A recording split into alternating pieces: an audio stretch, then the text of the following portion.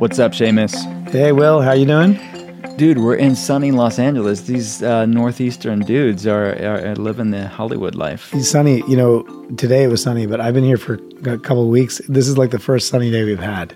So I'm enjoying it. I was sold a faulty bill of goods when I came out to Los Angeles and found out that I'd never heard of gray May or June gloom, which apparently is something that Angelinos talk about all the time. It's rigged.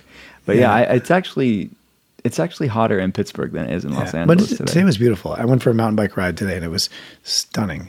That's awesome. Yeah. So today's guest is pretty stunning as well. Oh, he's amazing. And speaking of bikes, I got to meet our guest today riding a bike together.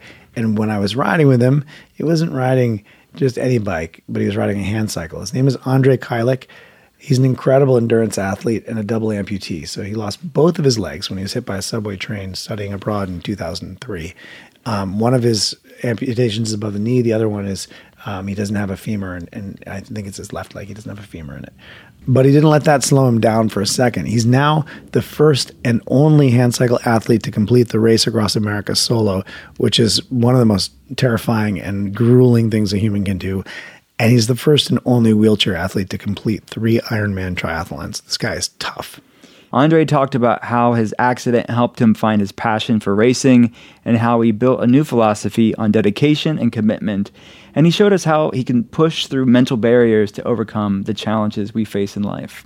In true Andrei fashion, he sat down with us to record on a pit stop, if you will, during his race of the Tour of California. So he's out there in front of the pros, racing all the stages of the Tour of California. He's got 2 stages left. Today he did like 100 miles and 11,000 feet of climbing on his hand cycle. The dude is nuts. Yeah, and we said, hey, can you make it to the studio? And he came, which was pretty awesome. Yeah, and he was like, just to warn you guys, I'm a little fried. I may not be that animated. And he was amazing. He's a motivational speaker too. So we learned a lot from him today. Let's get into it. All right. Welcome back to the Goodfellas podcast. Dr. Will, how are you? Hey, man. I'm excited for this conversation. Yeah, I'm super stoked. We've got my friend Andrei Kailik in the house today. He is an incredible athlete, and he's a little fried because he's on day what? What day? How a day? Yeah, stage 5 of Tour of California. Stage 5 just finished. Yeah, and for the mortals out there who don't understand what Tour of California is, tell us a little bit about what it is exactly. Yeah, so it's a professional bike race. Takes place in California every year, and it's by far the biggest that we have. I mean, top teams from Europe are over here, and this year is especially brutal. We've probably done near 600 miles in the last 5 days.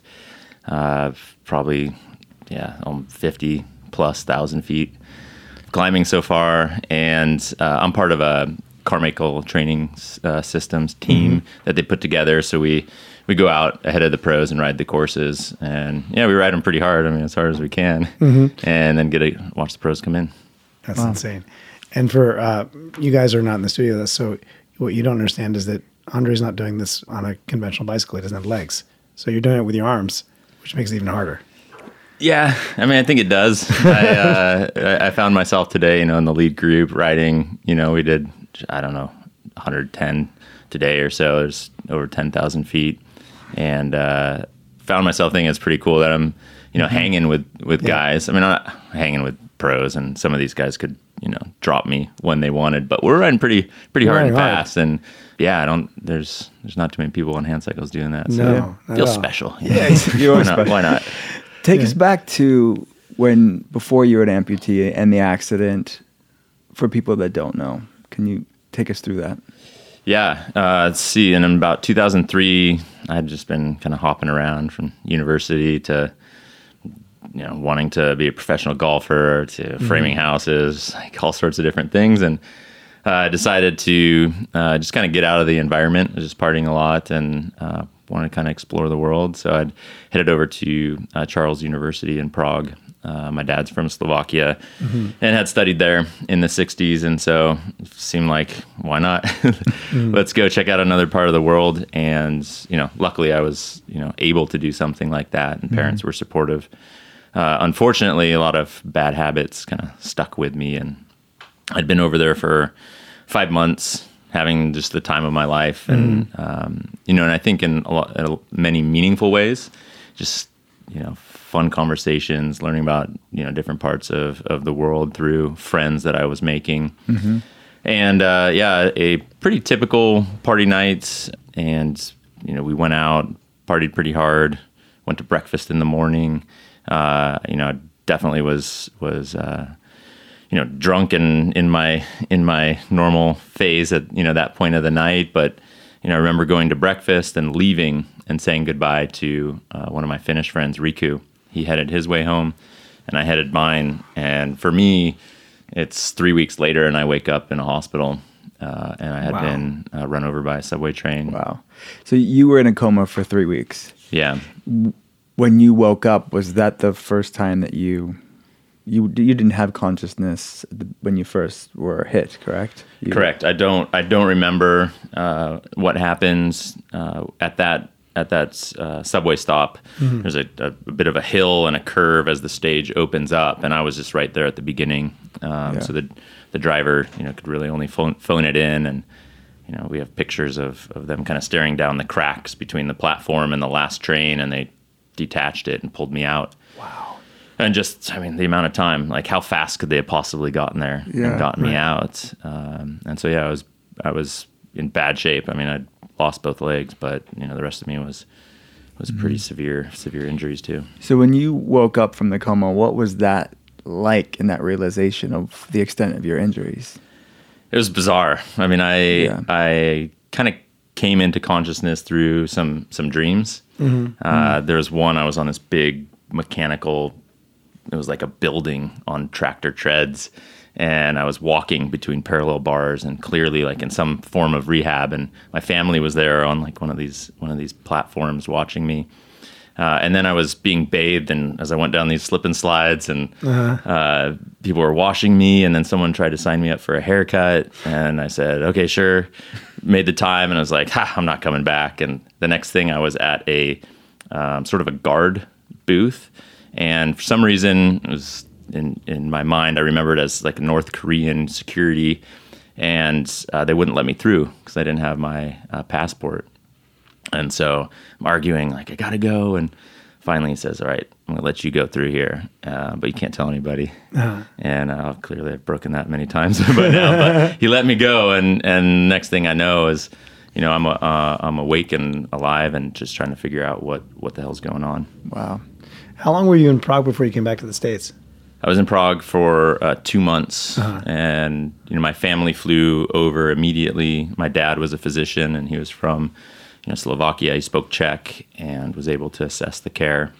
And I was really in a good, it was the military hospital was the closest one. And they, saved my life. And I wasn't stable enough to move anyways. Right. So in 2 months, I still went out, on a stretcher, was knocked out for 2 plane rides home, and went straight to the ICU at Harborview in Seattle. And then that's kind of where like your new life begins. But I remember we were on a bike ride a few months ago, and we were talking about this, and you're kind of still stuck for a little while, weren't you?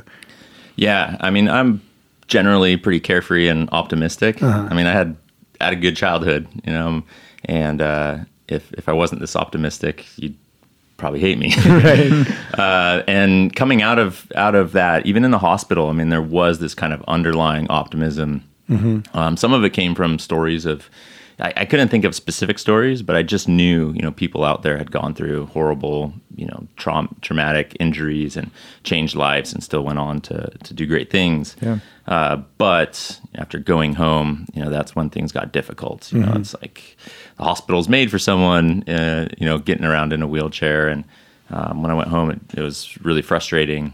Just going out in public, was a challenge that I kind of had to get over, like how I look. Yeah. And, and all of those are things that taught me, extremely important lessons. I think they're things a lot of people face anyways, but I just was confronted with them in such an unavoidable way, and was able to, carry on. And the thing that was really making things difficult for me was sort of the outlook of doctors and prosthetists. They didn't really think I would be able to walk. And in my mind, that's what I wanted to do. And I wanted to go back to Prague, and I saw what it would be like, in a wheelchair there, just how difficult a landscape and city it is.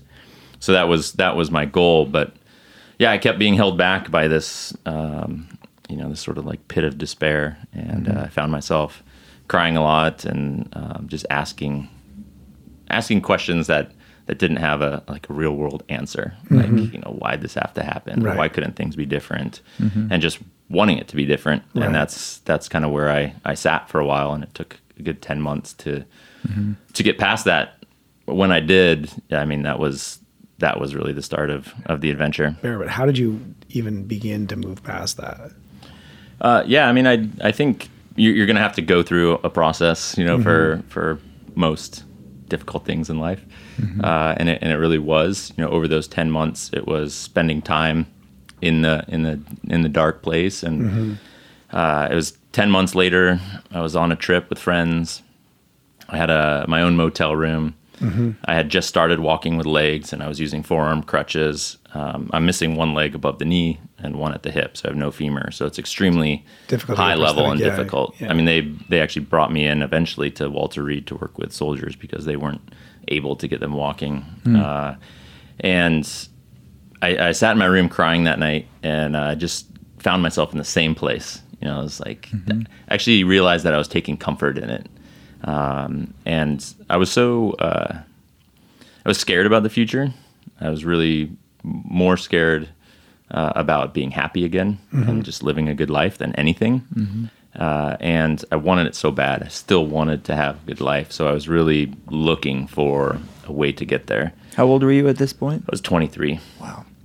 And so, in that night, in those moments, I just started thinking like, okay, none of this is helping me. I'm sure it's probably good to get it all out, and it's probably normal. But what is the most productive attitude that I could have? What is the way? There's got to be a way, to make the most of this. And yeah, I just came up with this, thought that the best thing I can do is just try my best.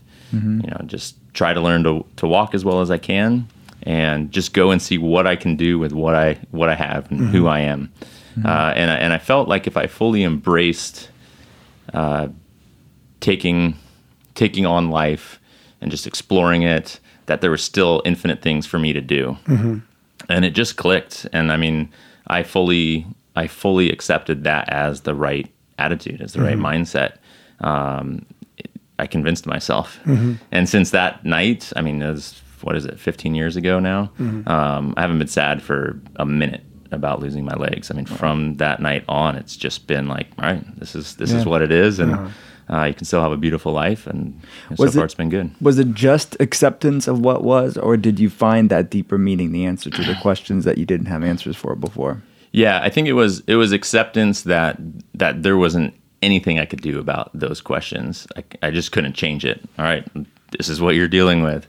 I think the deeper thing was it was just a sense of what the approach was forward, and it's a bit hard to articulate, exactly what that stream, what's the sentence of the solution, but it was just go fucking live a good life, right? Go be the best you can be. I mean, a lot of the problems that I have are the same ones I dealt with before, right? And there's a struggle to that, and those challenges, make all the difference. Not giving up on any little one. How did sport come into your life? I mean, growing up, I did everything. I was like high school. I played 5 sports. I'm talking golf to football to cross country. I was a snowboarder, skier when I was really little, and a windsurfer. So just like all over the place. Never really focused. After the accident, I was encouraged to take on some wheelchair sports or different things, and I just wasn't interested at all. My feeling was that I'd be doing the things that I was good at and loved in this reduced capacity, right. and that just wouldn't be fun. But I'd swam a little bit just to get in shape. I mean, the first time I jumped in the pool, my family was there. I'm like, I don't know what's going to happen. If I don't come up, just be ready to jump in. Luckily, I float very well, and I was always a strong swimmer. But when I went back to Prague, which I did about a year and a half after the accident, I mean, that was the thing that like got me going, gave me my drive. It's just like, how about instead of all these athletic things, I just go pick up where I left off? Like that would make me satisfied. Yeah. Which I did. And my first night in Prague after a road trip from Lisbon with some friends, my European, friends and girlfriends all like flew in. And that first night we went out. And it happened just because of where we were going, take the subway at the same exact platform. Holy shit. Where the accident happened. And What was that like? It felt so good. I mean, it was a flag in the ground, just like I made it back. Yeah. And that's what I had done. So it felt really good. That's awesome.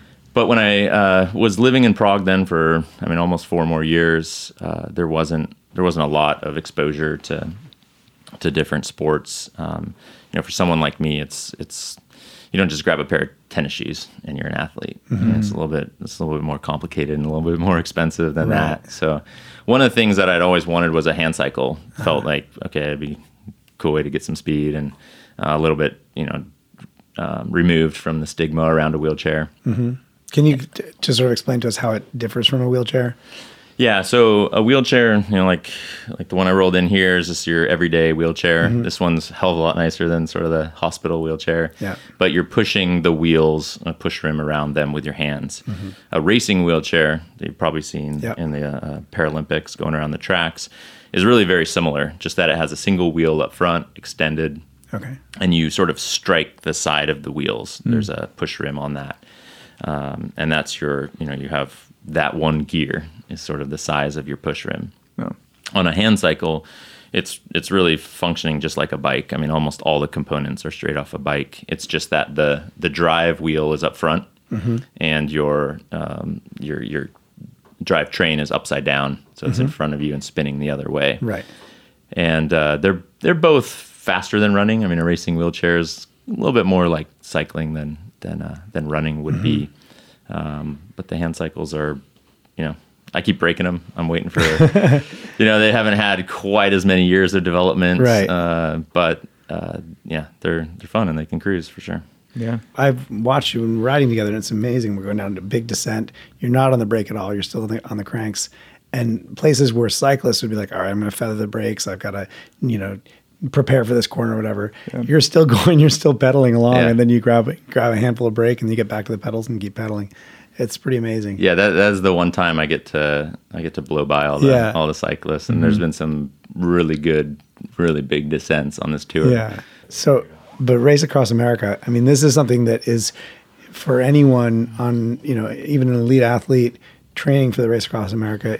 It's something that's just absolutely extraordinary. How many miles a day is it? It's 250 miles a day or something? Yeah, 250 plus to make the cutoff. To make the cutoff. You were the only hand cycle solo athlete ever to do the Ram, correct? Yeah, so far. Wow. The only one to ever qualify and complete. But you didn't qualify the first time, right? You tried. It took me some years. I got back from Prague and I met some guys who were bilateral amputees, mm-hmm. and they were going down to this charity triathlon in San Diego, Challenge mm-hmm. Athletes Foundation. And so really just purely because it was cool to hang out with these guys. Mm-hmm. They had just different conversations than your typical person. Right. And usually getting grilled with all these questions about what is that? How does that work? And just to be able to cut through that with someone who has shared experience. So I just wanted to hang out. So I went down, I did this triathlon and I loved it. And it was kind of the community, the guys were sort of, teaching me and showing me, what's up. And from there I was just like, I need more, what else mm-hmm. can I do?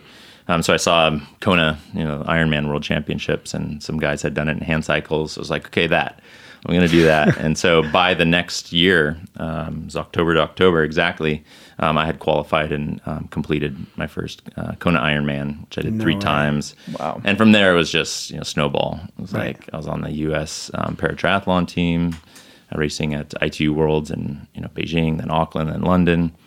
And I liked the long stuff. I just found myself drawn to the adventure and the unknown. Mm-hmm. I just started taking on races that nobody had attempted before. The first one I did was in Brazil.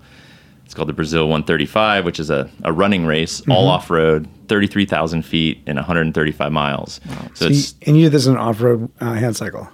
Yeah. I mean, I had this old crappy racing wheelchair that I'd bought out of the back of a truck from some guy. Mm-hmm.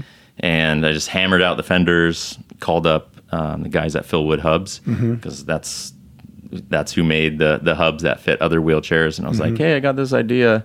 So they made me some mountain bike wheels that fit on that wheelchair. They got a guy to custom fabricate a front fork that would fit a kid's dirt bike tire.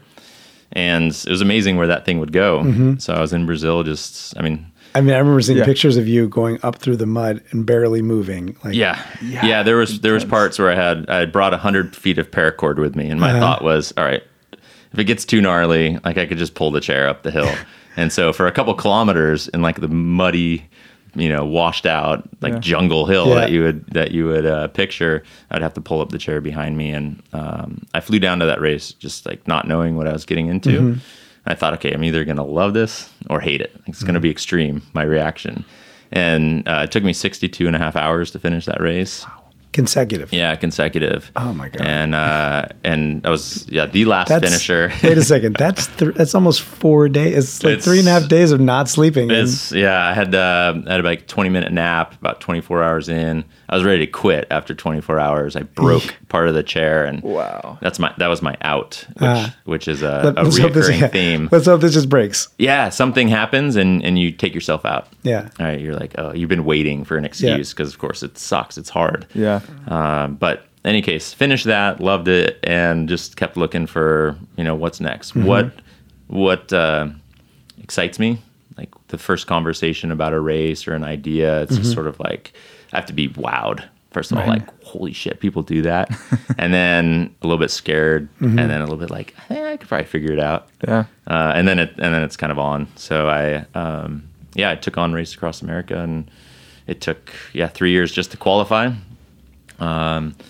First race I quit 28 hours in, like 40 miles from the finish line. Really? And I was tired and inexperienced and sore.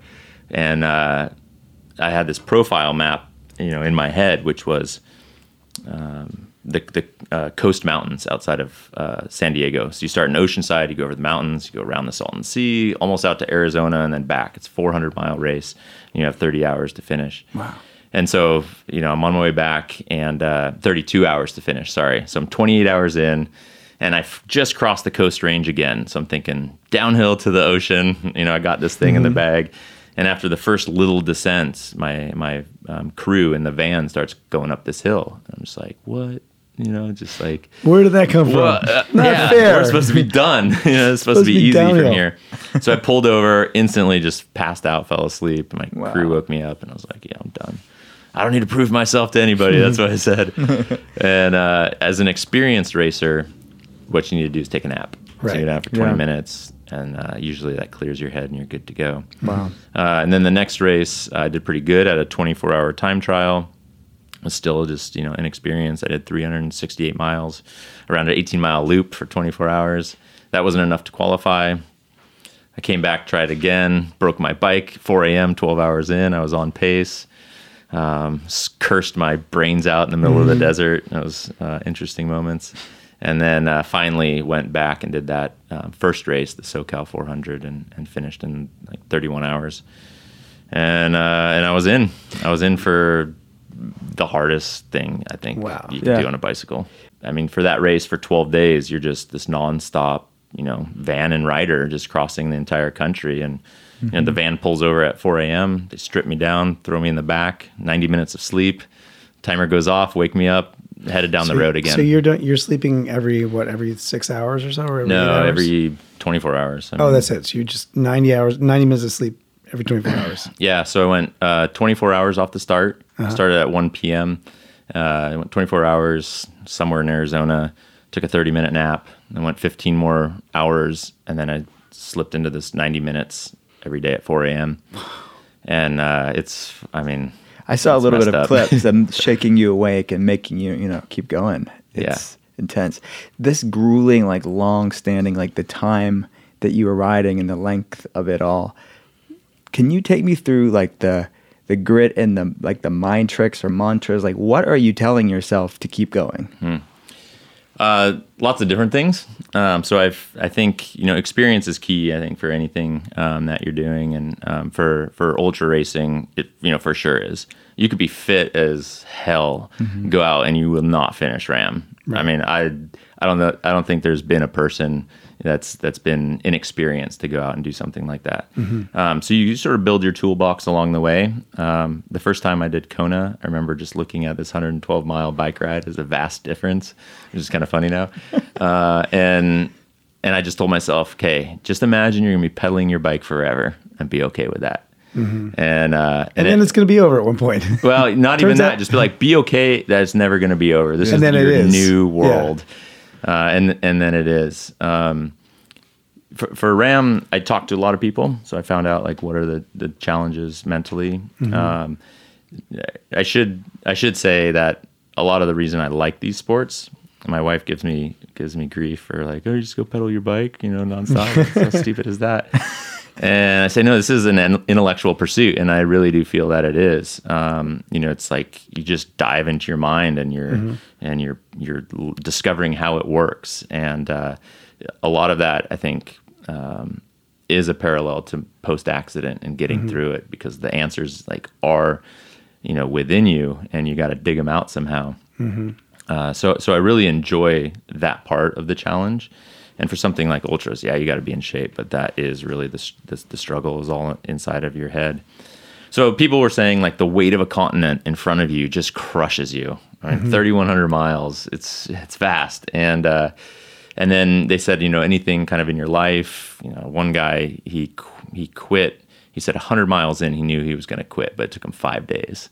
And he was just saying, personal life, he's having marital issues, and so in the race that I did quit, I had been in one of the qualifiers. I'd been pondering like, what am I doing with my life? Like, why is this a priority? And so I decided that any of the lessons that I took along the way during Ram, or any of the thoughts that I had, I was going to take with me to the finish line, and then parse through them, and then try to figure out what I want to do from there. But I was committed to making that finish line. And then I also, really came up with the idea that, okay, my job is just to pedal my bike. At 4 a.m. I get a little break. That's great. But it doesn't matter if there's mountain ahead, if there's rain ahead, if there's, downhill, what's coming. Like, I'm just pedaling my bike, and you had to have a really good team around you, because they're managing you and making sure that, don't do anything stupid like quit. And that was part of it. Another thing that I learned, so training for Ram is pretty big. It's pretty hard. And I think getting through that training is what set me up with just that mental fortitude to take on the race. So I was doing these commutes to work. I take Monday off, which I'll explain, or I think it'll be clear why. And then Tuesday I do my normal 15-mile commute to work, 15 miles back. Tuesday I did make it longer, 30 miles to work, 15 back, and then 45 to work, 15 back, 75 to work on Friday, 15 back. Saturday morning I'm up at 3:59. Out of the garage by 4. Excuse me, up at 2:59. Out of the garage with full bottles ready to go for the day at 4 a.m. I do 120 mile out and back, have lunch, quick nap, and then do it again. So I was doing like 220 to 250 miles Saturday. I'd go to sleep, wake up 2:59 on Sunday, do it again. So I was doing like up to 500 mile weekends. Yeah. Oh my God. And the thing I learned was how you make emotional decisions and then rationalize them to yourself.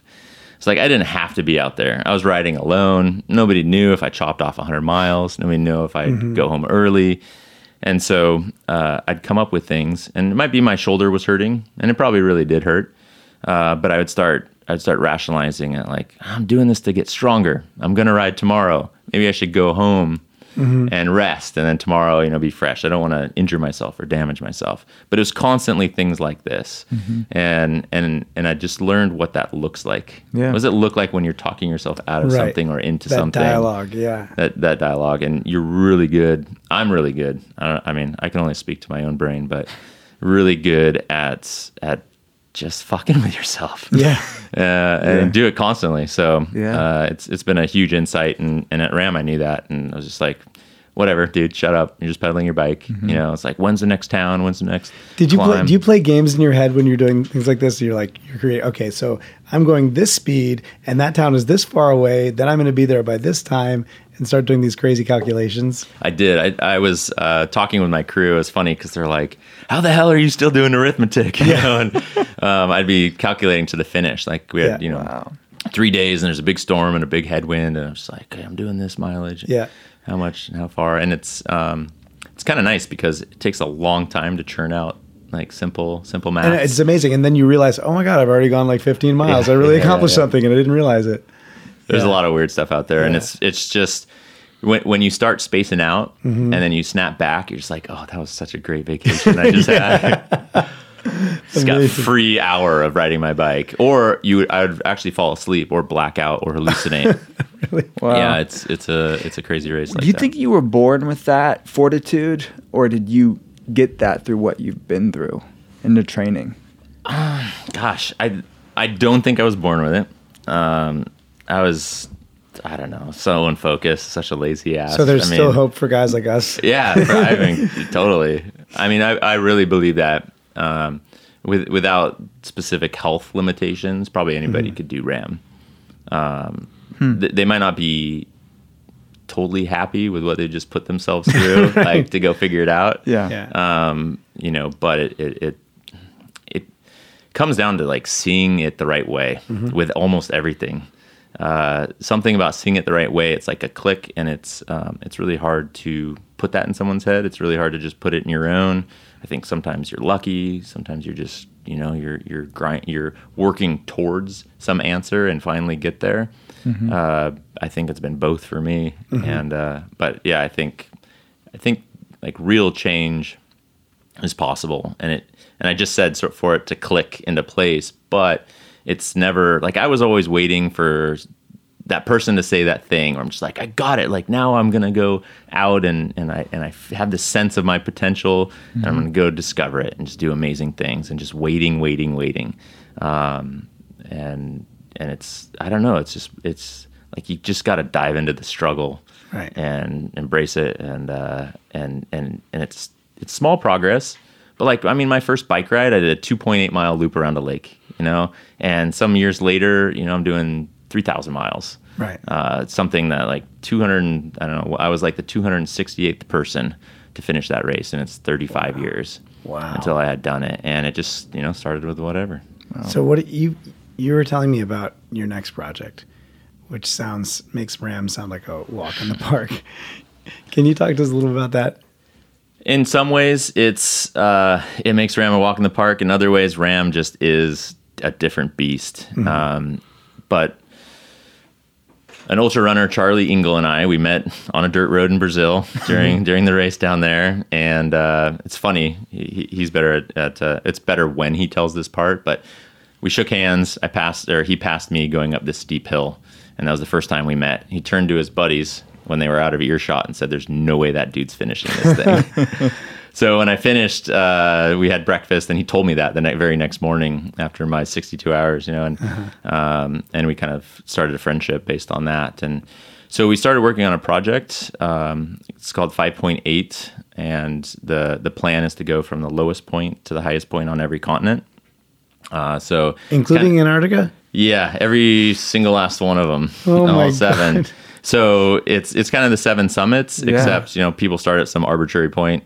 I think you probably helicopter in a base camp if you wanted, but we're going to start and ascend the entire elevation of the continent. We will be thinking of ourselves as cultural explorers. I mean, we want to bring the endurance sports to it, but we also just want to see the world and make connections. And see the world by your own power.